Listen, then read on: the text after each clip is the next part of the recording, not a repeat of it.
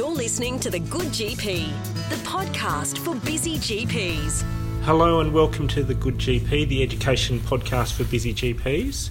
Today on the podcast, my guest is Dr Louise Farrell. Welcome, Louise. Oh, thank you. Louise, can you tell me a bit more about yourself? Yes, I've been a consultant obstetrician and gynaecologist for more than 30 years. I'm the director of the Coposcopy services here at King Edward, and I'm also the director of Postgraduate Medical Education at King Edward. Thank you. And you've got a connection to general practice as well. Yes. Your husband's a GP and your daughter's a GP registrar. That's right, yes. Now, Louise, we're talking about something really important today. There are big changes to cervical screening, so it'll be on the 1st of December for podcast listeners. These are pretty substantial changes. They are. And they'll affect the way patients come into GPs and what GPs do with regard to cervical screening. So let's go through what are the big significant changes that are ahead of us? Well, the significant changes are we're going to raise the commencement age to 25, so women will only commence cervical screening after the age of 25, and they will receive invitations to screen. So now they just attend for screening and then they get reminders if they're overdue, but they'll be sent invitations to screen. And the screening process will involve HPV testing for oncogenic HPV, and if that's positive, then for non-16-18 they will have liquid-based cytology performed on that same sample, and that result will depend on whether they go for colposcopy. But for all 16-18 positive HPV, they'll go straight to colposcopy irrespective of the cytology result, which will be done to inform the colposcopy. So if the HPV test is negative, they'll have it every 5 years until the ages of between 70 and 74. They'll receive an invitation to exit the program. So it will involve changes because there's going to be a national register which is going to have the information on every woman in Australia, and they're going to use Medicare data. Currently, the only way to get on the register is if you go and have a pap smear, and that enrolls you in the register. And now they're using Medicare data, and they will be inviting people based on their age and when they're due. So we're seeing changes to the types of tests we're offering people. We're seeing changes to the age of entry, changes to the frequency, and then the implementation of a recall program effectively. Yes. And I guess a lot of GPs would say, you know, they'd approach this with a sense of change. I've got to learn new things, and there's sort of a groan around the nation of people who've got to be changing what they've been doing. But there's some real advantages to this program. Oh, there are some real advantages. One, reduced frequency of screening. So it's thought that people would go down from maybe having 26 cervical screens in a lifetime to 10 on average. And so the frequency of screening is reducing. We're going to reduce the rate of cervical cancer and cervical cancer mortality by 30%. So there are some real advantages to this program. And that's probably not really getting out there. A 30% reduction in cancer rates is a pretty significant change, isn't it? It is, and on a less frequent screening. So GPs can be out there sort of passing that message on to patients that this is better tests that have better rates of treating cancer and less frequent testing. Yes. Now, one of the controversial points I think a lot of GPs question is this later commencement of the program? Yes, so a lot of people are concerned because we're raising the age to 25 to commence screening, and that's because all the evidence around the world has shown that there is no benefit in terms of cervical cancer prevention in screening under 25, and we do a lot of harm by treating young women who've not yet commenced their obstetric careers. And so we know that there is a risk to treating these young women, and there really appears to be no benefit from very extensive studies worldwide. So there's substantial risk of damage to the cervix Well, the risk of damage to the cervix is actually quite small, and I don't think that we want to worry people by saying there's a huge risk of damaging their cervix. But it is a small risk, and if it's not really conveying any benefit, do you want to take any risk about people's reproductive health? And you were saying before that there's lots of examples of this later age of entry to the program being very successful with very high rates. Sure, because in England they raised the age of their screening to to 25 in 2003, but nearby Wales still commenced screening at 21 and only changed in 2013. So there was a 10-year window where you could compare cervical cancer rates between England and Wales, and they showed no difference in the 1B cancer rates in women under 30 between England and Wales in those 10 years. And also in a lot of the European countries, they have never screened under 25. They've always commenced screening either 25, and in some European countries 30.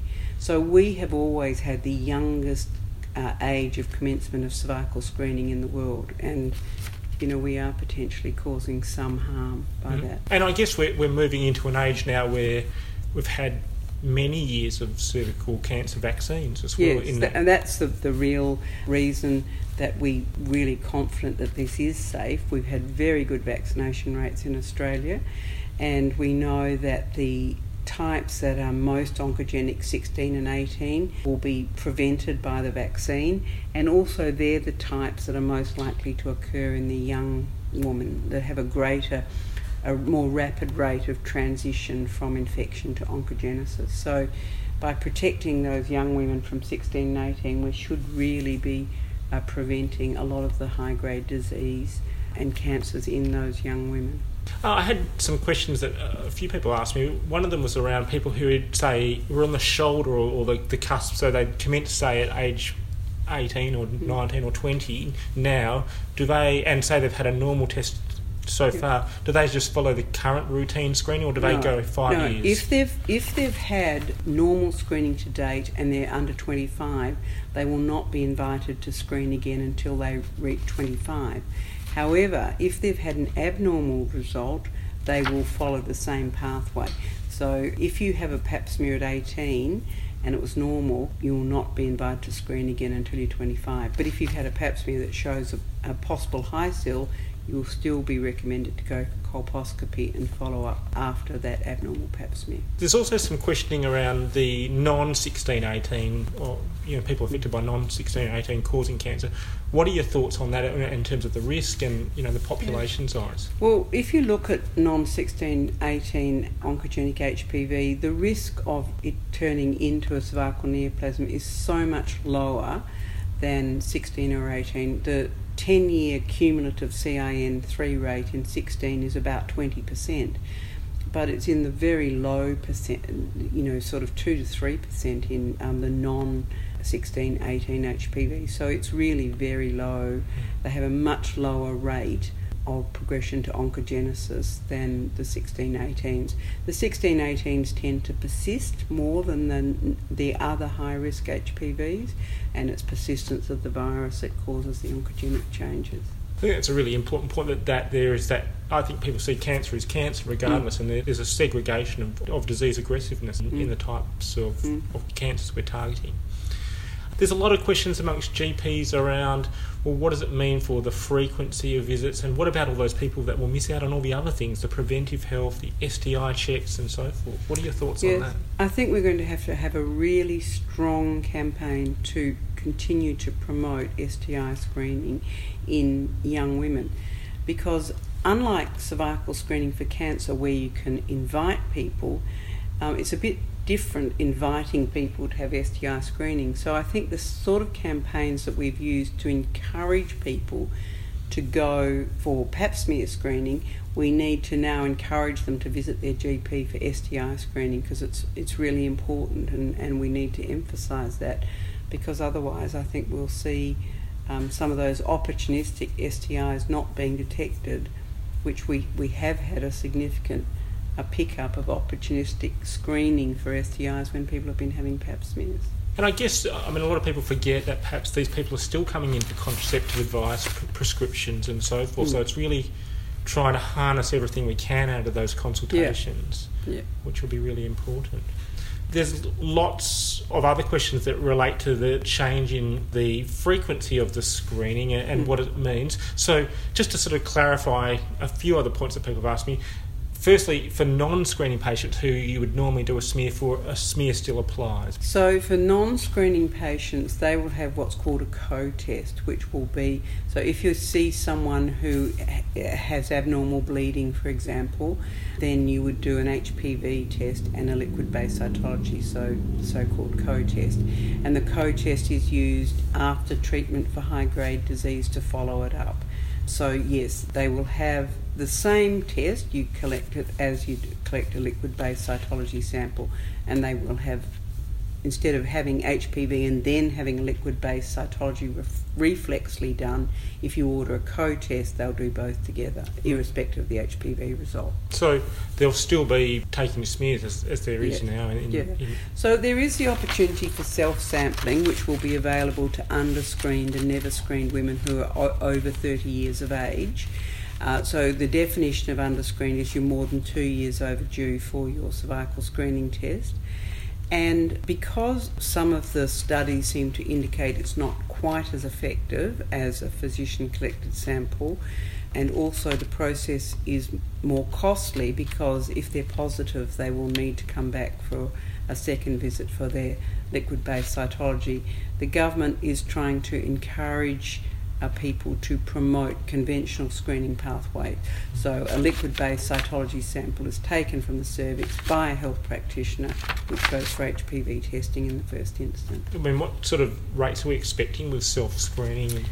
Well, it'll be interesting, and I think that's an unknown. In some countries in the world, in the Netherlands, for example, that they're offering it either self-screening or health provider testing. So it's either or, and you can kind of choose. We're not really promoting that in Australia. We're wanting the conventional screening pathway where possible.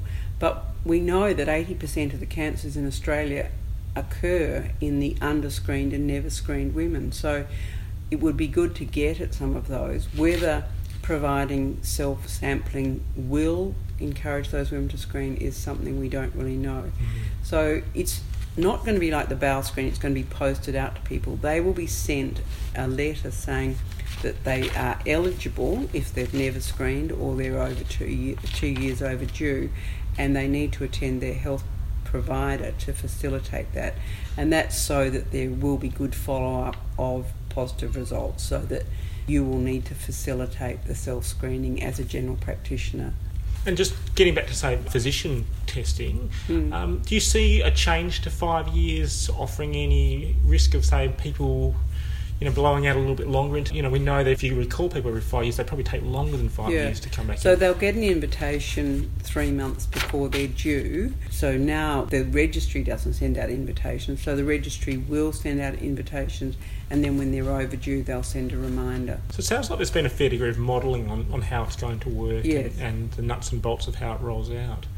Any other sort of significant changes that we can expect? Well, one of the changes is that the registry will have data from vaccination, all their screening history. There's a lot of work being done to try and ensure that the data is secure, and that's obviously a big worry. But also it has to be accessible so that doctors can easily get someone's screening history, and that's not so easy at the moment. We can get West Australian screening history pretty easily. The registry is pretty accessible. But if you want to get screening history from other states, it's almost impossible. And the single registry will allow very good follow-up for women across Australia. It's also going to include colposcopy data for the first time, so all the colposcopists have to enter their data. So there'll be a lot of very good information on our screening program. And I guess from a non-GP perspective, are hospitals gearing up for the change because you're going to have higher rates of cancer detection? And so it's thought that in the first instance there'll be quite a big increase in colposcopy numbers for those women who are HPV positive, who are perhaps missed the first lot of the vaccination or had already commenced intercourse before they were vaccinated. So we think there will be about a 20% increase in colposcopy, and one of the issues will be on a 5-yearly screening program, that when the new program comes in, you'll expect a lot of people who maybe are overdue or have been due for their pap smear but have been holding off there'll be a big increase in numbers. So there'll be a big increase in screening and obviously colposcopy numbers. And then, because the majority of people will be negative, it'll be 5 years before they come again. And so there'll be peaks and troughs. And that'll be quite hard for colposcopists to manage because it's a physician-involved procedure. The labs, because liquid-based cytology, or the HPV testing is automated, and liquid-based cytology is also capable of some automation, and they'll be doing a lot less cytology, it's probably easier for them to cope with the peaks and troughs of screening numbers. There's big structural changes for... Well, the pathology labs have had to undergo enormous changes.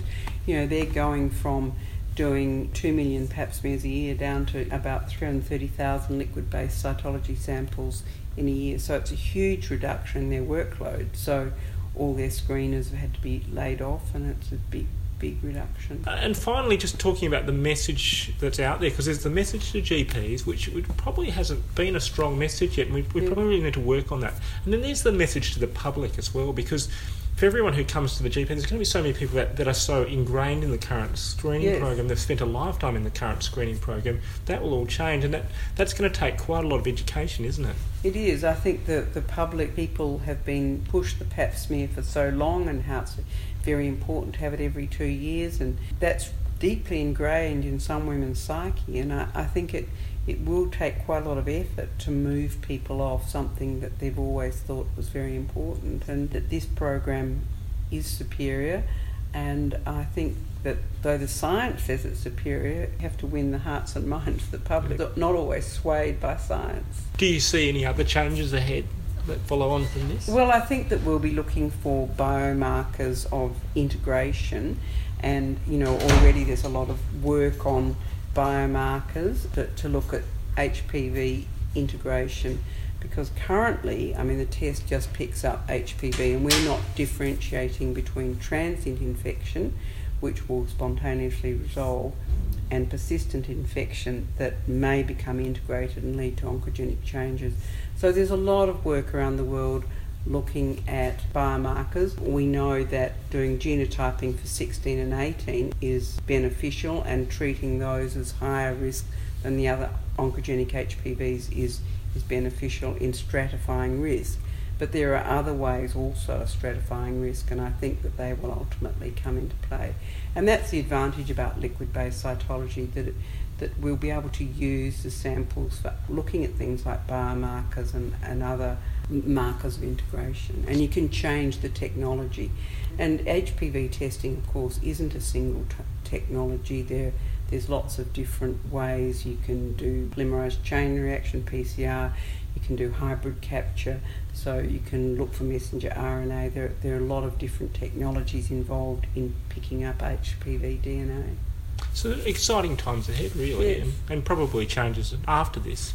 But back to GPs, it's really an important message around the change. We're moving to HPV testing and liquid-based testing, and changing the age of entry, changing the frequency of testing, the availability of self-testing for the hard-to-reach groups, and a register for patients. But most importantly, a better cervical cancer screening program for everyone, and better outcomes. Yes. Thanks for talking to us today, and thanks for your time. My pleasure.